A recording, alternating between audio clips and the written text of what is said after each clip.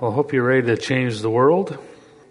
I know with all of us, we start out when we're born again, maybe with some zeal. Everyone's a little different in their personalities. Some people have zeal, so they're always, it doesn't matter if it's for God or for being the life of the party, they're the life of the party. Before they met God, they still had zeal, but now they're saved. Some people have hunger, where they're hungering for more of God, more truth, more wisdom. Some people have passion. They want to experience God. They want to know God.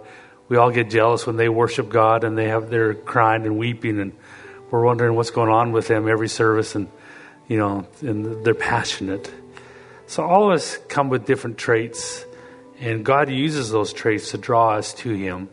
I remember I asked God one time, I said, Father, it's not fair that when I was talking to Him, He said something along the lines of, it was my hunger that was allowed Him to bring me closer to Him. And I said, God, that's not fair. I said, that's just not fair. Why would you give me hunger and not give it to my friends who've all stopped serving God? I got God when I was 18. There's a group of us that started to serve God at the same time. And most of them, it's not that they stopped serving God. They just accepted a regular lifestyle. They're good people that are going to heaven. But so few made the transition over to really serving God with their whole life. And how many know people like that? And I remember saying, God, it's not fair that you gave me hunger and you didn't give it to my friends. Why would you give me hunger so you could bring me closer and not give it to them? And the Lord corrected me. He said, oh no, I didn't give you hunger. I found hunger in you. And because I found hunger in you, I used that to draw you closer to me. And so whatever is in you, whether you're the life of the party or whether you're passionate for experience or you're sincere, whatever is in you, God will use that, but He always brings us to the same place, no matter what it was, hunger, zeal, passion, brings us to the Holy Spirit, to where the Holy Spirit then can lead us step by step. Because if you just rely on hunger to go into God, it'll bring you so far, but then it will take you off. And you'll end up going to the wrong place to get educated and learn from the wrong person. If it's just passion for God, it will take you so far, then it will stop and take you off course, where that passion that took you to God will take you away from God. The devil will make sure of it. If it's zeal, that you're just excited about life and want to do something for God, that'll take you so far, but then it will take you off course. The only one who's capable of really taking you through life, through the attacks of the enemy, through the arguments internally with your natural man, the only one who's capable to take you through all of that is the Holy Spirit. And if without the Holy Spirit, good luck. No, truthfully, today I want to just share the difference, try to explain some of the difference between what we call religion. When I say religion, most people go to a place of legalism, laws, and they think of robes. They think of going to a church where they all show up and no one sings. I remember I had some experience in a Pentecostal church, and then I went to a church that was a Seventh-day Adventist church, and I was only 18. And I went into the church, and the experience I had, people got up and clapped. And I'm in this Seventh-day Adventist church, and someone came out and sang and did something, and I remember I clapped, and no one else clapped. And it was so odd because the preacher came in, everyone stood at the exact same time. They were trained how to stand, when to stand, and they all sat down at the same time. And so when we think religion, a lot of times that's what we think of, just, be a sheep, just go and follow what everyone else does. And we think of laws and regulations and robes. Religion is anything that keeps you thinking you're serving God, but keeps you out of experiencing what God has for you. And a lot of the church world today would say they're not religious, but they're as religious as someone wearing a robe. They wear jeans and T-shirts in the service, and they're free, but they're as bound by religion as anyone wearing a robe and a and whatever else you want to think of that they do. So the devil's been around for a long time. He's had over 6,000 years of practice on people before you. The devil's been around as practicing for 6,000 years plus on people, on how to get them to stop following God. And all that practice has trained him, taught him how to handle you, how to stop you from fulfilling what God has for you. Because he's not afraid of you. Once you're going to heaven, then you're pretty much a write-off to him. But he is going to stop you from letting God work through you to have an impact on this world. And if that's the case, then how easy is it for him to nullify, take the power away from the church, if he can get you to serve God your way instead of God's way? I think I want to start in 2 Corinthians chapter 5. I'll start in verse 12. Again, we're talking about really not settling for a religious lifestyle, allowing the Holy Ghost to lead you in life. So many believers, they're going to go through this whole life. I remember Brother Norval told me one time, said, Alan, one day you're 70 or 17, the next day you're 70, and you don't think that's true when you're 20, but when you get older, you're like, wow, that's pretty true, especially when you have kids, time goes by quick. 2 Corinthians chapter 5. For we do not condemn ourselves again to you, but give you opportunity to boast on our behalf, that you may have an answer for those who boast in appearance and not in heart. For if we are beside ourselves, it is for God, or if we have sound mind, it is for you. For the love of Christ compels us, because we judge thus, that if one died for all, then all died. And he died for all, that those who live should live no longer for themselves, but for him who died for them and rose again. Now, that verse there to me describes religion for a Christian going to heaven completely. Let me read that again. Verse 15. And he died for all, and those who live should live no longer for themselves, but for him who died for them and rose again.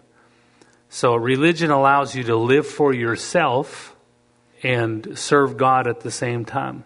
A lot of people are going to go to heaven, and they'll think they have a stack of works that are going to give them a reward, and when they get there, it's going to burn up, and they'll say, well, God, I did this, I did that, and he said, I had one plan for you, to take your body to the altar. We got to be careful, because we can take a stack of good attributes about you.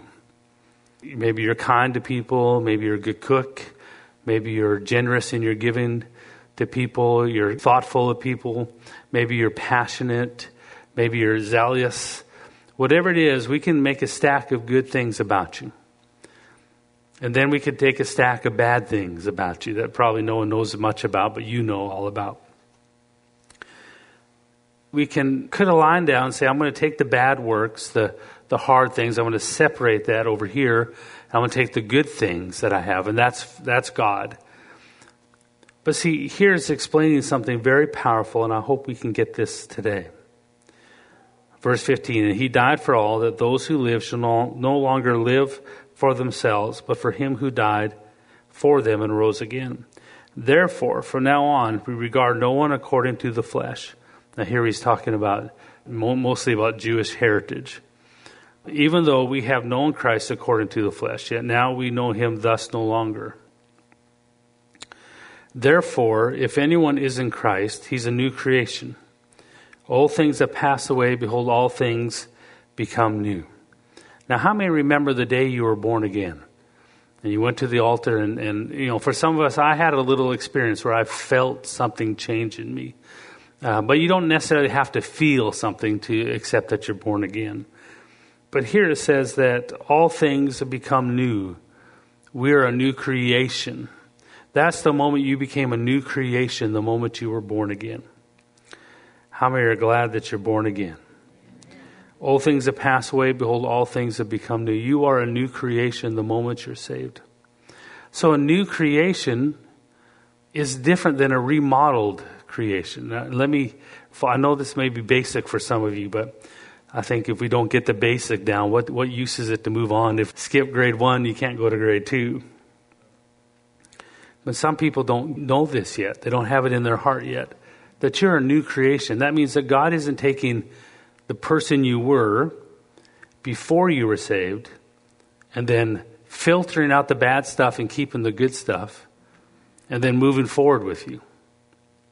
But that's how most Christians think living for God is. I got this good attribute. I got this good thing. I'm nice to people. I offer this to God. I give it to God. And those bad things, I push them aside. But here he says you're a new creation, not a remodeled, not a fix. He didn't take you from the world and then just remodel you a little bit. This is new, brand new, born again. The moment you're saved, that's the moment you came to life.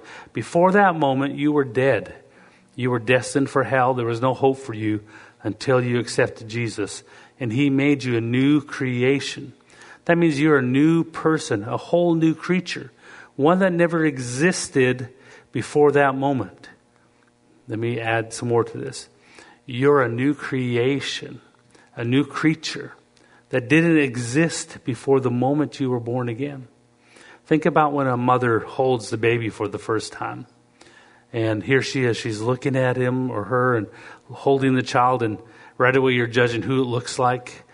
You know, does it look more like the mom or the dad or the grandma or the grandpa, and whose side won, you know? And you're judging, all the fingers are there, all the toes are there. You're looking at this new creature that you never met before. You're looking at it. Well, that's like you when you're born again. You're a new creature. You're a new creation. That was your birth. That's when life started. I used to make fun of people when they'd say, "Oh, it's my spiritual birthday. You know, wish me happy birthday." You know, they'd say, "It's my birthday today." Well, I didn't know it was your birthday. Facebook didn't tell me. And then they say, "Oh, no, my spiritual birthday." And I say, "Oh, that's so cute." You know, but now I think, man, they really are right. Because that's the day you were born. In God's eyes, that's your start. That's when you began. Now, we've been talking a lot about cocoon and butterflies and those things. And I love the imagery of it to help explain the process of going from being born again into being a man and woman of God. You know, that you're a new creation in the cocoon when you start to go into the transformation stage. See, that's why there's transformation available to us, because we're born again a new creature. But why is there transformation? Am I a brand new creature, fully mature? Or do I have the image of God in me and now I can mature from that image? See, with a caterpillar, the way I seen it described was it's got some little modules in it when it's born. And it crawls around like a caterpillar. Then at a certain time, it builds a cocoon. It crawls into the cocoon, and those little modules kick in at that time. And those little modules tell the body to dissolve. And the body dissolves and rebuilds itself as a butterfly with wings. And that's one of the reasons I don't like the word identity, that I identify. You know, when Christians are going through hard times, they say, "I identify." And sometimes they can mean identify with my good self, not my bad self. But we don't want to identify with the good self or the bad self. We want to identify with who Christ is making me. But you can be a caterpillar before the cocoon, a Christian before you go through transformation, and say, "I identify with a butterfly." And then if you jump off the building, you're going to die. Because you're not a mature butterfly yet. Your wings haven't grown yet. We can't just identify with something we haven't grown to yet. It's like my kids. My kids are constantly identifying with their older self. Can I drive? I can drive. No, you can't. Yeah, I can drive. I'm ready. No, you can't. I can drive. No, you can't.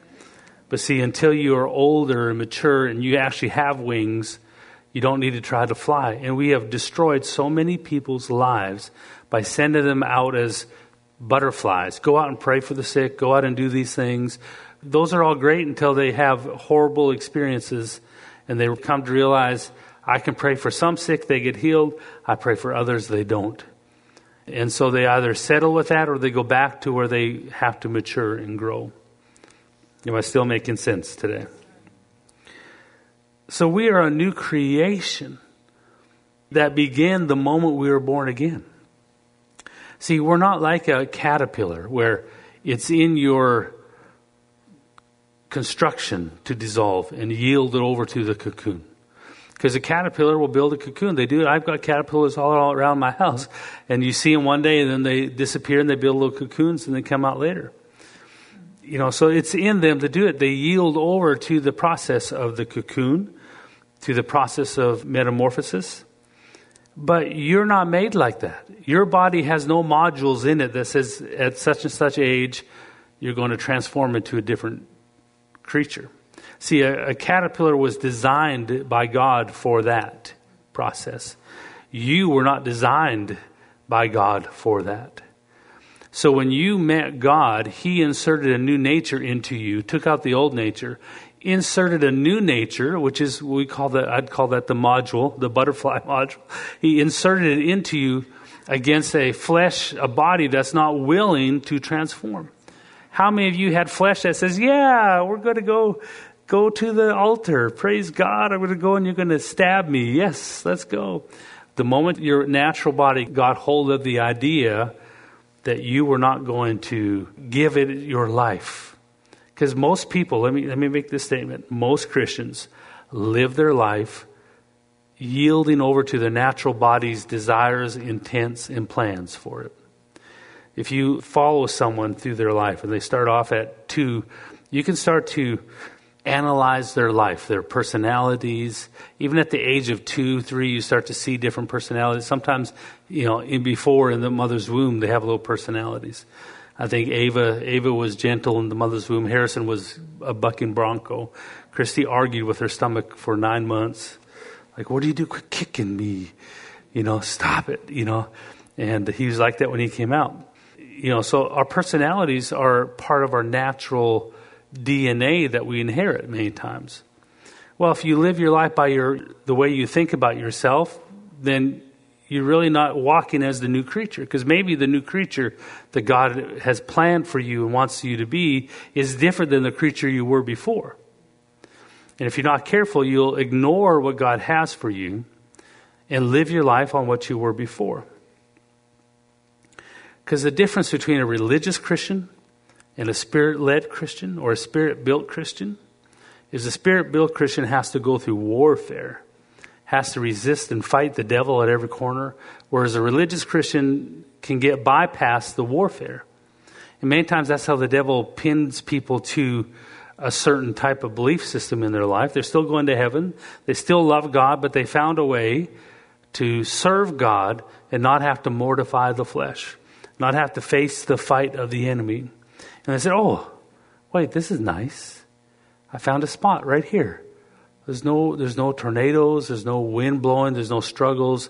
It's just me and I can take charge of me and we're going to do good. Praise God. And we'll give God our time. We'll give God our finances. We'll give God our resources. But I'm still in charge of my life. And that's where religion thrives in America. It allows people to go to church. Thank God most of them will go to heaven. But it stops them from walking with God to the fullness of who God has made them. You're a new creature that started the moment you're born again. Verse 15, and He died for all that those who live should no longer live for themselves, but for Him who died for them and rose again. Therefore, from now on, we regard no one according to the flesh, even though we have known Christ according to the flesh, yet now we know Him thus no longer. Therefore, if anyone is in Christ, he's a new creation. Old things have passed away. Behold, all things have become new. Now all these things are of God, who has reconciled us to Himself through Jesus Christ and given us the ministry of reconciliation. So you are a new creation the moment you're saved. That means that everything you think about yourself, everything you learned about yourself growing up, has nothing to do with who you are today. Now, because you're wearing a natural body, it doesn't go willingly into the cocoon where it's going to dissolve. And this is where most people struggle, because your natural body isn't just your body. It's not your fingers and toes. It's the emotional makeup, the natural soul, as they say, mind, will, and emotions. You have a natural part of your soul, mind, will, and emotions. But understand that you were made by God, or Adam was made by God, to live in both worlds at the same time, spiritual and natural. So he's a spiritual creature as much as he's a natural creature. And they were completely joined, the natural body and the inner body. In other words, Adam was made to have a natural mind, will, and emotions, and it was connected to the spiritual mind, will, and emotions. But the moment you were saved, the inward man was brought to life. The inward body was brought to life by the new nature. So now you have a spiritual side of your soul, mind, will, and emotions, that is alive and light, but it's a baby. And you've got the outward side of your mind, will, and emotions of your soul that is dark and trained and fully mature and willing to fight you if you tell it what it doesn't like to hear. Do you ever wonder why you struggle with things like praying and fasting? I mean, we think back to Sunday school and what's pray, read your Bible, pray, worship God. Not much fasting in Sunday school, but you know, the basics. But yet when we get older, we kind of ignore the basics. Well, I was praying. You're praying too much. No one ever told me I was giving too much, but yet I'm praying too much. You're fasting too much. One day I'll tell myself that, hey, you're fasting too much. If I fast for a minute, my body tells me that's enough. I yield. I don't want you yielding. I want you dead. So a lot of believers, they pursue God with what they have in the natural. And they never even begin the transformation over to walking as this new creature. And I think I shared it a couple weeks ago about a man who called us up, a wealthy man that loves us, loves our ministry, and said, hey, I have a car lot and I'm going to start sending you finances every month. And then, of course, before the next month began, we got a call. Like, hey, I'm really sorry. I had full intentions of sending you blessing upon blessing every month. But something odd happened. The moment after I called you and said I was going to donate to you every month, all hell broke loose and my business has gone to pot. We hear that story a lot when someone in the religious world tries to come over to the spiritual world and say, I'm in. The enemy sets target on them, and they've not developed their life resisting the enemy. They've not had to grow themselves up within a warfare. They've grown their natural man. They're the one from the old creation and have assigned it to serving God.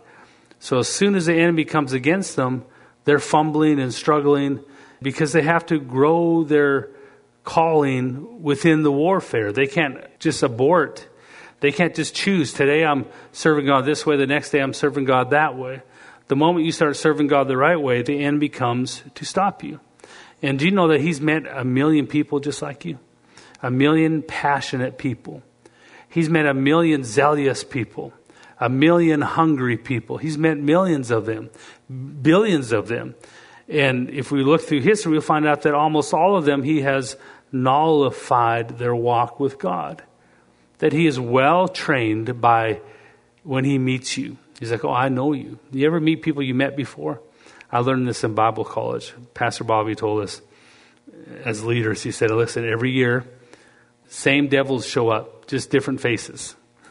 And what he was saying was the people that they're struggling with stuff, it'll just be like it next year, but the different people. It's very common. And so there's sometimes you'll meet people, they walk the same as someone you met before. And they act the same. Because their personality is similar. And similar personality traits look similar. And even in the way they walk and talk and laugh, all kinds of things. Well, the devil's met 1 million of you and defeated all of them. And they trained him to help him to be better at stopping you.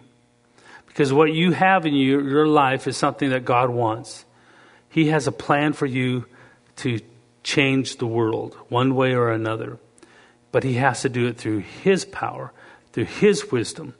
Because his wisdom teaches you how to walk with God and overcome everything the devil throws against you. Man, so many people in the years I met start praying in tongues, and we get them praying in tongues, and all of a sudden all hell would break loose around them. You know, like, man, my car broke down. My kids are going crazy. My finances. It's like, yeah, welcome to praying in tongues. Well, is this supposed to bring me blessing? It depends what you describe as blessing. Let me ask you a question. What is real blessing? What is a real reward for you? If you're a mama, your reward is your kids in heaven. That's the greatest reward. And once you see that, you don't worry about all the other stuff. That's the most important. My kids will be in heaven with me for eternity. A millionaire will give $1 million all away to see their kid healthy. There's certain things in life you're going to hit that are impossible for you to fix in natural ability. The doctors can't help you. The economy can't help you. You know, we have to be careful as Americans because we live in a flourishing economy. We have people wanting to vote on a $15 minimum wage. And I'm not getting political here. Although you need to pray for your president and you need to pray for your country. But there's people who want to, they'll fight over a $15 minimum wage in America that, we need to have at least $15 for everyone who works. But yet you go just a couple hundred miles off of Florida and there's a country there where they make $2 a week. $2 a week is what they make. And we think we deserve this and this.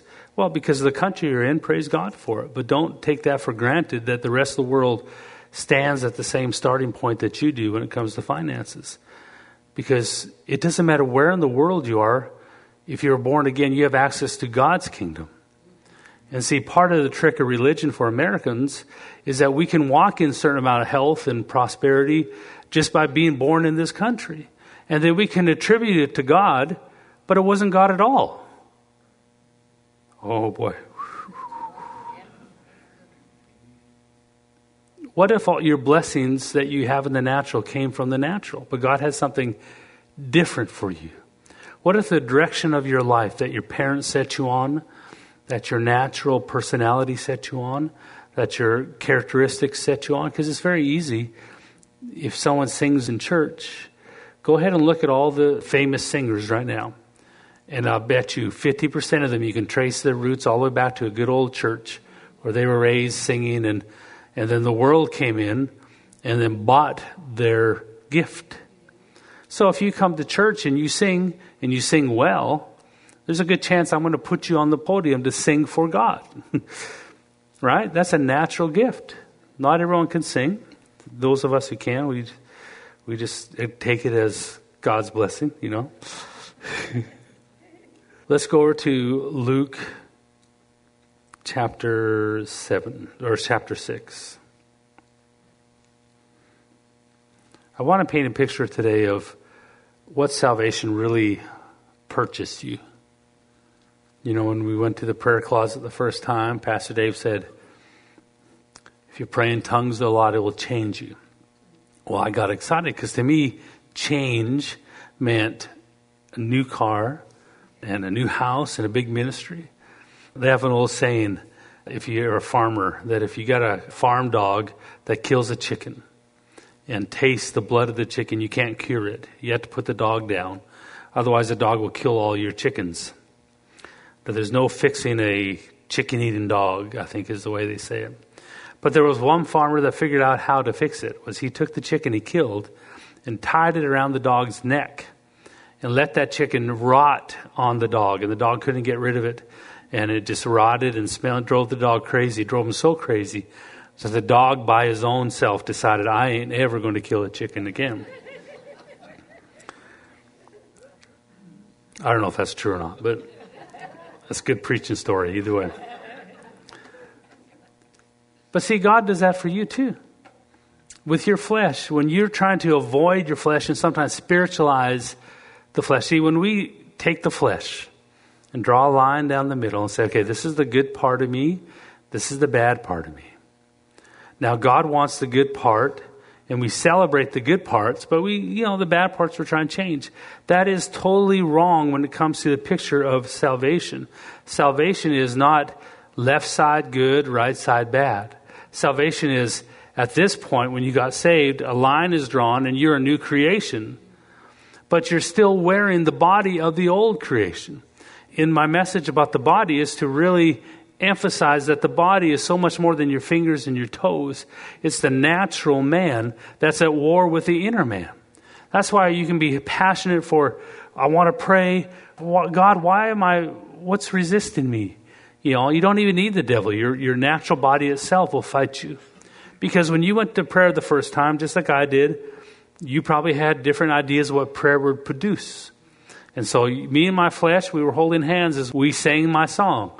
Going to the prayer closet, going to get a new car, going to get a big ministry, a new house. Yay, we're going to the prayer closet, going to have a worldwide ministry. Money, money, money. Everything's good, good, good. And then after a week or two of praying, because my body would come with me and my natural man would sit outside of the prayer closet. So he's not in the conversation that's happening. He's not receiving the rewards of the prayer. Hey, where's the new car? I've given up 20 hours this week and no new car. Where's the big house? What's going on?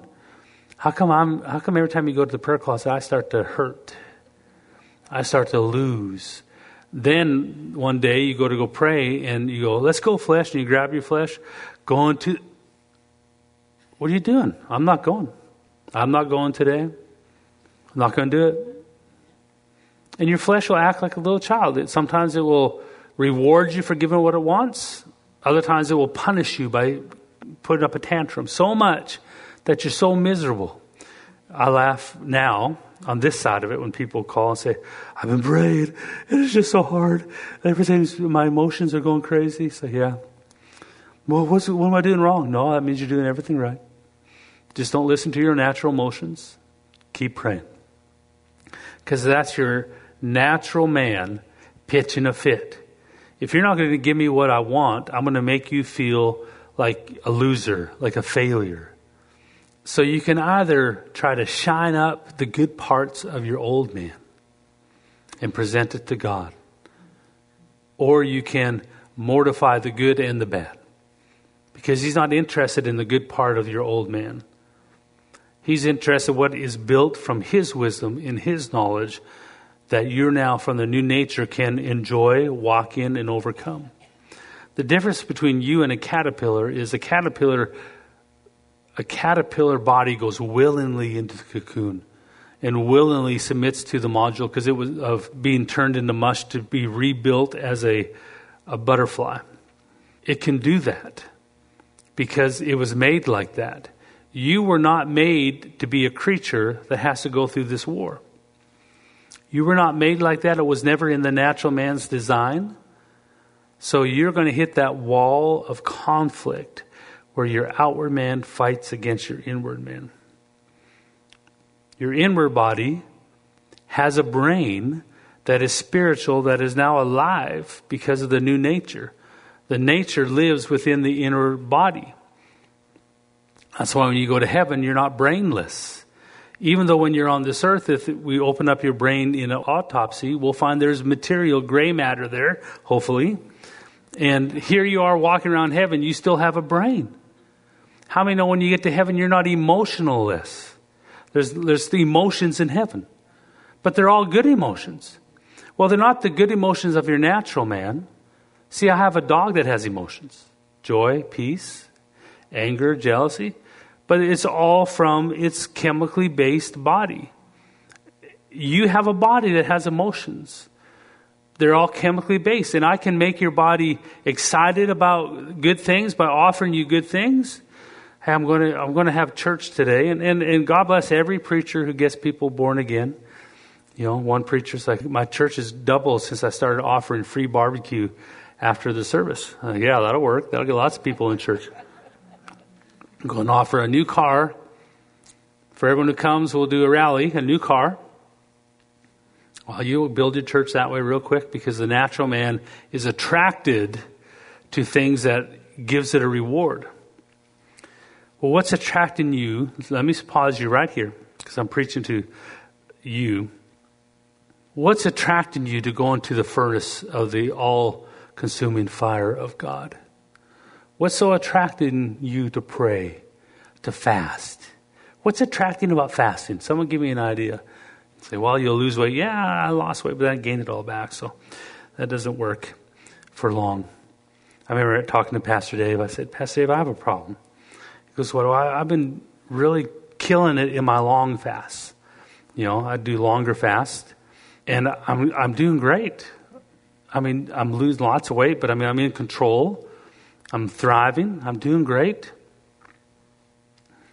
But then when I get off the fast, the millisecond I'm off the fast, it drives me nuts. Pastor Dave said, well, you fast 40 days, then you come off of it with melon and salad, and you do that for about a week. In my brain, once the fast is over, by God, the fast is over. I've inhaled whole pizzas off after a long fast. And after the pizza, you want to eat everything you thought of while you were fasting. That's why there's never a good day to fast, because there's always something special going on somewhere.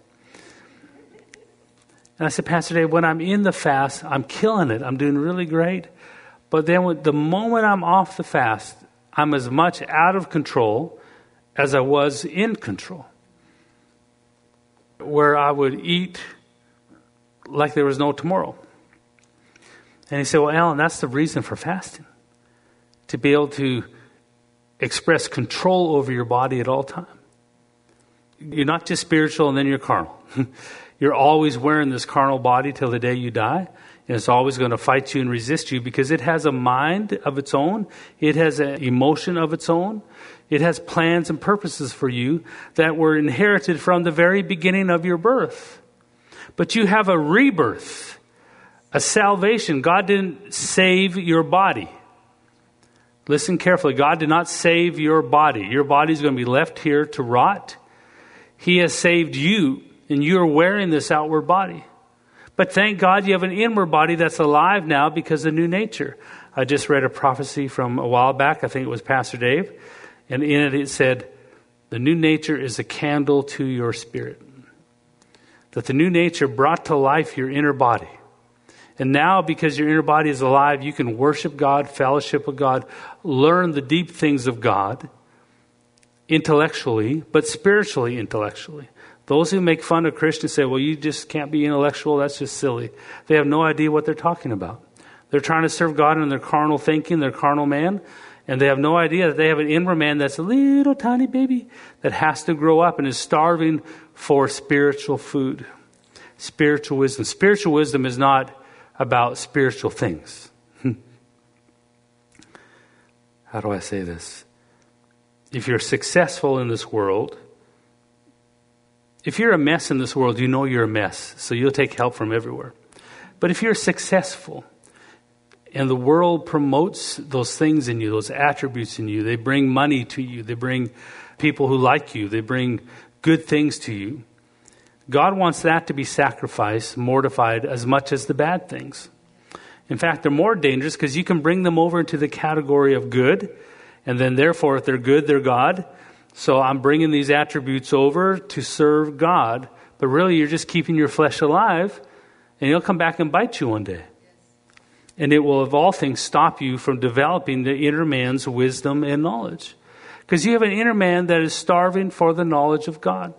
Who wants to sit and pray for 20 hours, 30 hours a week, 40 hours a week? I mean, who really wants to do that? I remember just saying, I don't pray because I want to. I can be doing much more things productive and fun, to the natural man. Why would you fast? Now I'm fasting. What good is there to fasting? Why would you sit and worship God? Well, why are you doing that? The reason you are doing that because you developed a hunger of spiritual hunger. You've allowed the spiritual hunger to grow inside of you to where it begins to pull you places that your natural man is complaining about. That's why you're so foreign to normal Christians, because they have no idea why are you doing that. But they don't see the fruit of it. It's like someone says, why do you spend that much time praying? I could just say, why do you go to first grade and second grade? Why do you spend 12 years in school? Why would you do that?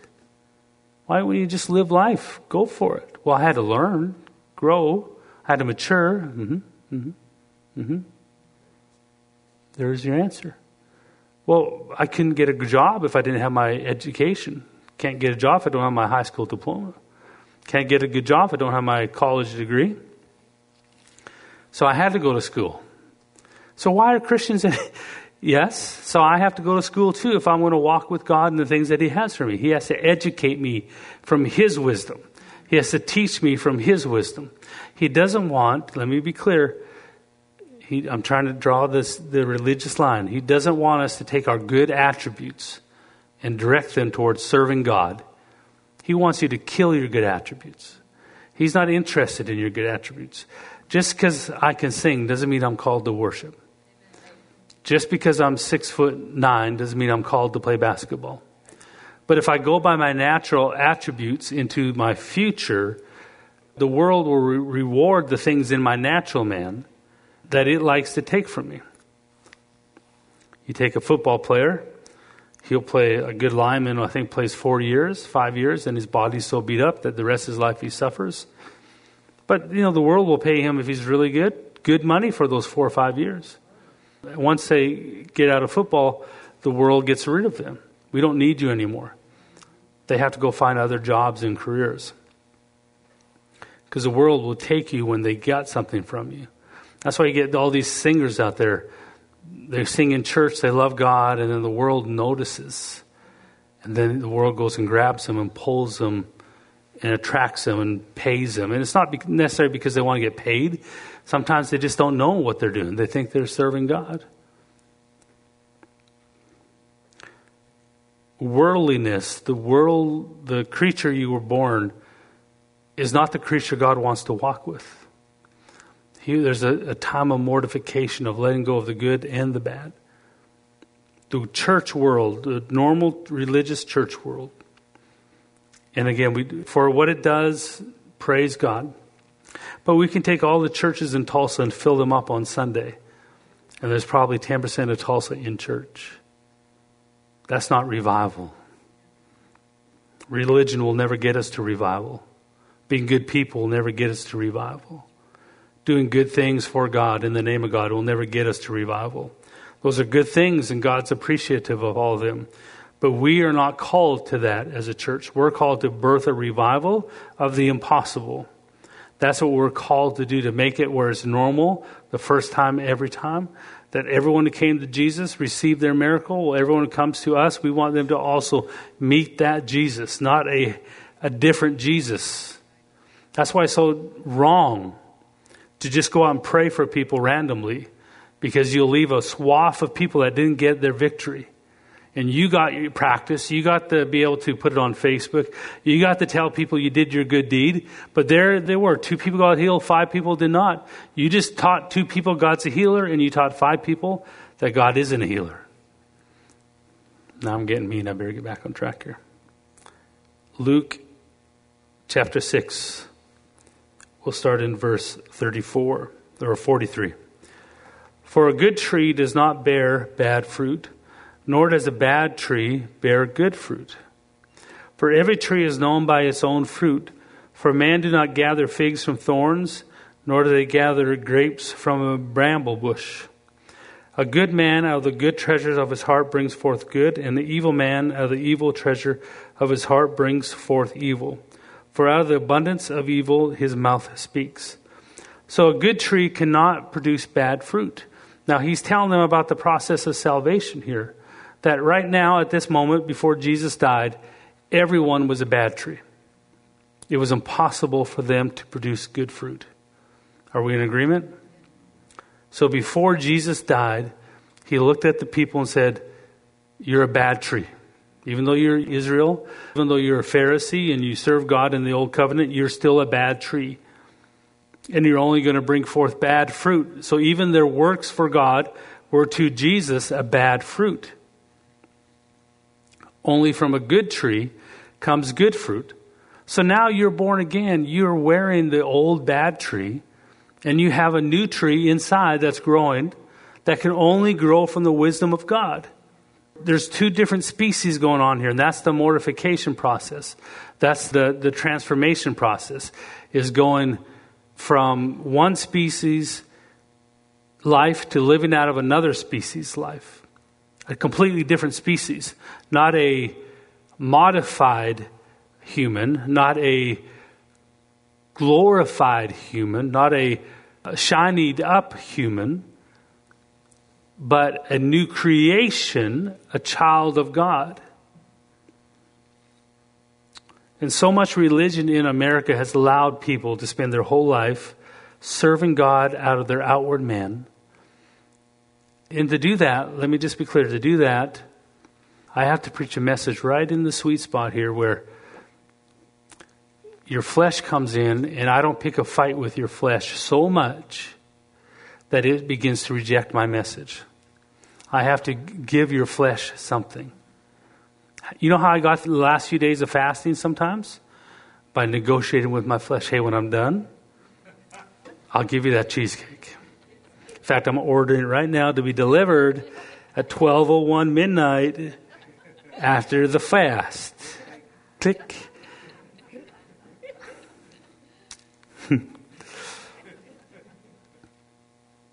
But many believers think that the good part of them is God, the bad part of them is the devil. The things that you quantify as evil, as bad, hurtful, we put that in the area of, oh, that's the devil. Then the good things, well, this is good about me, so that's God. But I'm here to tell you God is interested in none of it. He wants you to start again the moment you're born again. Put yourself through school like your parents put you through school, so you can be educated and learn what God has for you. Because the plan that God has for you has to come from His wisdom, not from the worldly wisdom. He doesn't reach into the worldly wisdom that you gained from this world and bring it over to God, to His side. He has His own plan for you, His own desires, His own wisdom, and you're only going to get that from Him. Verse 46, but why do you call me Lord, Lord, and do not the things which I say? For whoever comes to me and hears my saying and does them, I will show him whom he is like. He's like a man building a house who dug deep and laid the foundation on the rock. And when the flood arose and stream beat vehemently against that house and could not shake it, for it was founded on the rock. But he who heard and did nothing is like the man who built a house on the earth, without a foundation, against whom the streams beat vehemently, and immediately it fell, and the ruin of that house was great. So he's mentioning two houses, and one who follows the wisdom of God is building their house on a rock that the storms of this life cannot destroy. But the one who builds it on the earth, earth is really simple. It's the ground. On natural wisdom would be a great definition here. The wisdom of this world. The world will be glad to tell you how to be a Christian. When we had all the chaos going on the last year, I've heard the world yell at the church that you should be doing this, you should be doing that. Let me tell you, the world has no idea what the church is supposed to be like. They want to try to frame you, hey, if you're this, I'll like you. Well, God, it's like when you come to church and you bring your mom finally comes to church. You've been working on her for 6 years. You finally get her convinced to come to church, and the only prayer you have is, God, please don't let that crazy lady who dances and spins around and sings too loud and falls out and goes into intercession, please don't let her come today. Don't let her come today. My mom, she'll accept you. I know it, but it has to be where she can see it. But if the crazy lady shows up, my mom's going to think I'm crazy too. And what happens? What happens every time? And where does the crazy lady sit? All of a sudden, she decides to sit right in front of your mom. Because that's God saying, hey, Mom, if you're going to come to me, it's on my terms, not on your terms. We got to build our house upon the rock. What's that song? Don't build your house on a sandy land. Don't build it too near the shore. Might be kind of nice, but you have to build it twice. You have to build your house once more. You got to build your house on the rock, on the strong foundation, on the solid spot, for the rains may come and go, but the house on the rock stands firm. I don't know if you heard that or not. I think I sang that in my childhood. So you can build your house on the wisdom of God.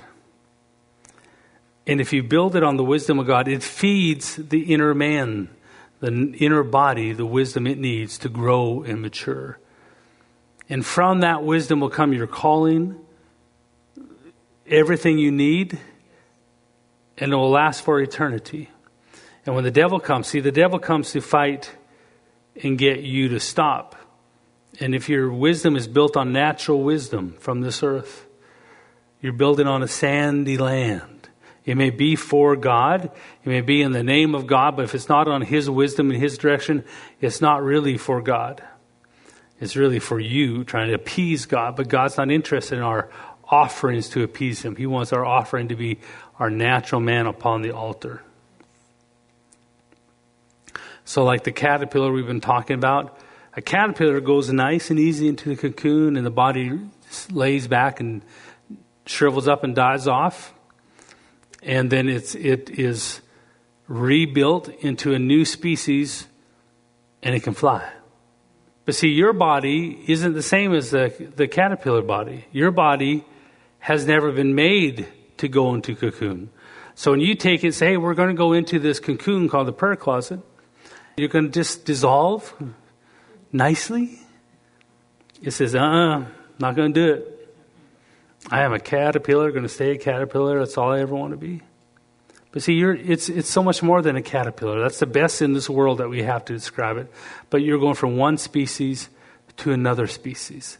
So when you take the world's wisdom and try to teach the new creation who it is from the world's wisdom, that's taking information from the world, from a whole different species. Because it's two different species, so we have nothing in this world. It's a miracle. Salvation is an incredible miracle that you were able to go from one species to be born into as a different species, but you did not disappear in the process. He didn't take a chicken and then take the egg and smash it and put an eagle egg in the chicken nest and just give it the same name. Hey, George.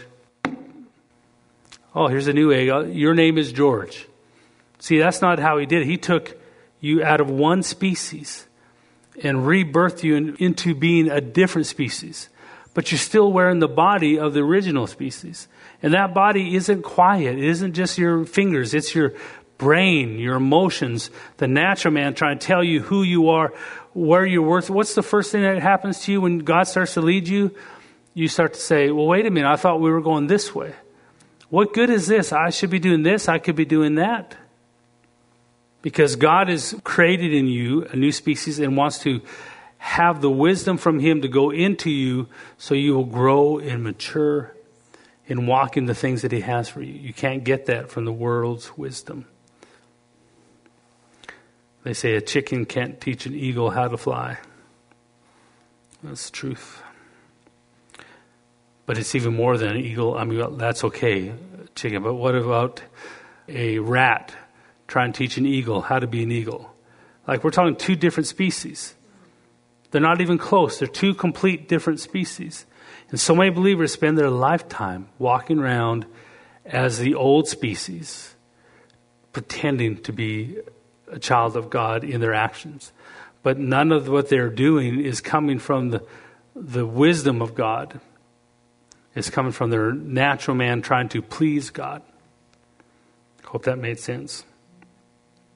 The natural wisdom will be shut down quick when you get the devil's attention. He's a master. He's been around mankind for over 6,000 years and is well trained on how to deal with you and how to get you to get off course. And many times he'll use the very hunger that brought you to God to take you away from God. The very passion that brought you to God to take you away to God. The very zeal that brought you to God. He'll use that to take you away from God, and you won't even know it. That's why the Holy Spirit is our only truth, the only place to find our answer, the only place to find God's wisdom. Because if we take God's wisdom from Him and apply it to us as a new creature, he will teach me who I am from him. I won't have some rat trying to tell me how to be an eagle anymore. But that's much of the world. Learning from one species how to be a child of God. And they built whole churches in the name of that. But God has something amazing for us, and it's embarrassing for the church that we've come this far without us walking in it. And that tells you how good the devil is. But I know someone who's been around a lot longer than the devil, who knows what the devil's going to think of before the devil even knows it. And that's God. So I don't have to be afraid of the devil as long as I'm with God. But if I'm outside of God, even serving God, but for my own natural creature that I was, the devil can eat my lunch anytime he wants to. But you don't have to be afraid of the devil if you're with God. So many believers are on that identity. I am identifying as a child of God. And so, I understand that when you're seeing the inner man versus the outward man. But when we start to say, for instance, hey, born again believer, I'm glad you just got saved today. Now you get to go lay hands on the sick. So I want you to go down to the mall and go find all the sick people and say, Jesus wants you healed. Go do it. And you identify with the child of God that you are. But that's like a caterpillar saying, I identify with a butterfly. And I'm getting butterfly wings tattooed on my back. And I'm now a butterfly. I am identifying with my butterfly. I don't identify with my flesh. Yeah, but you still haven't gone through transformation. There's still a metamorphosis that has to happen before you can fly. No. I am a butterfly. I believe I can fly. Climbs up to the tallest tree. I'm a butterfly. I can fly. And jumps off, and their friends watch him go, splat. Unfortunately, there's many believers, young believers, who are doing that today because they have preachers telling them, quit focusing on growing, just go and do. And I believe there's an element of going and doing, but listen, if we can't hear God lead us, why are we even trying? You can't operate in the impossible without learning from the one who made the impossible possible. So if we go out and do, we may get a few people healed, but then the rest that aren't are destroyed. But you feel good, so I hope you're happy. Because it can be self-serving. Ministry can become very self-serving if you're not careful. I better stop. I'm getting mean again. There are sayings, teaching, and wisdom that comes from God. And all that knowledge you can receive now because your inward man, your inward body, your spiritual body is alive because of the new nature in it. So now because your inward body is alive, it must be trained and taught and learn the knowledge of God, which only comes from God. Your natural man was never able to understand God. And God's not trying to train your natural man. He's trying to mortify that natural man. The wisdom from God is for you. But there is wisdom that comes from this world in the name of God, and it will destroy your life. You may live a whole life successful and give God glory, but God may not have done anything to have it happen. I'll close with this. If it's possible in the world, we can't give God credit for it. If it's possible in the world, a man has the name tag Christian because he accepted Christ, but never transformed. Doesn't believe in praying in tongues, but he's a good man, and in following God changed him. He's nice to his wife now. He's a better father. And so he makes $10 million in his business. See, that man, if he wasn't saved, would probably make $10 million in his business. So that ability to make that money came from the natural world. And even though he gives credit to God for it, if he wasn't born again, he would still be a millionaire. So the wisdom he teaches to you, and say, I'm going to teach you how to be a millionaire like me, because God's blessed me with all this. That's like the little girl that can sing in church is now singing around the world trying to teach you how to sing so you can be blessed like she is. That's like the 6'9" basketball player saying, hey, here's a basketball. Let's have a dunk off. Let's see who can dunk the ball the best. You go first. is a little unfair, but that's worldly wisdom. It comes from your abilities in the world. But God's wisdom is equal for all of us, where you can walk in prosperity. You can walk in prosperity, not because of your calling, but because you're a child of God. You can walk in God's power, and you can walk in God's power, not because of your calling, but because of your walk with God. I better stop there. I can keep getting in trouble more and more. We are children of light. We're children of God, and His wisdom will come to us from Him. And the day we stop that and chase after natural wisdom to serve God, we may have a great life on this earth. But when we get to heaven, we find out we did it all for ourselves, by our natural man. The impossible is only available from Him. If you want to know why it's important to pray in tongues, that's why right there. That's the only place you'll find the wisdom for your calling, for you, for your situation, is from Him. Amen. We'll see you at 10 o'clock.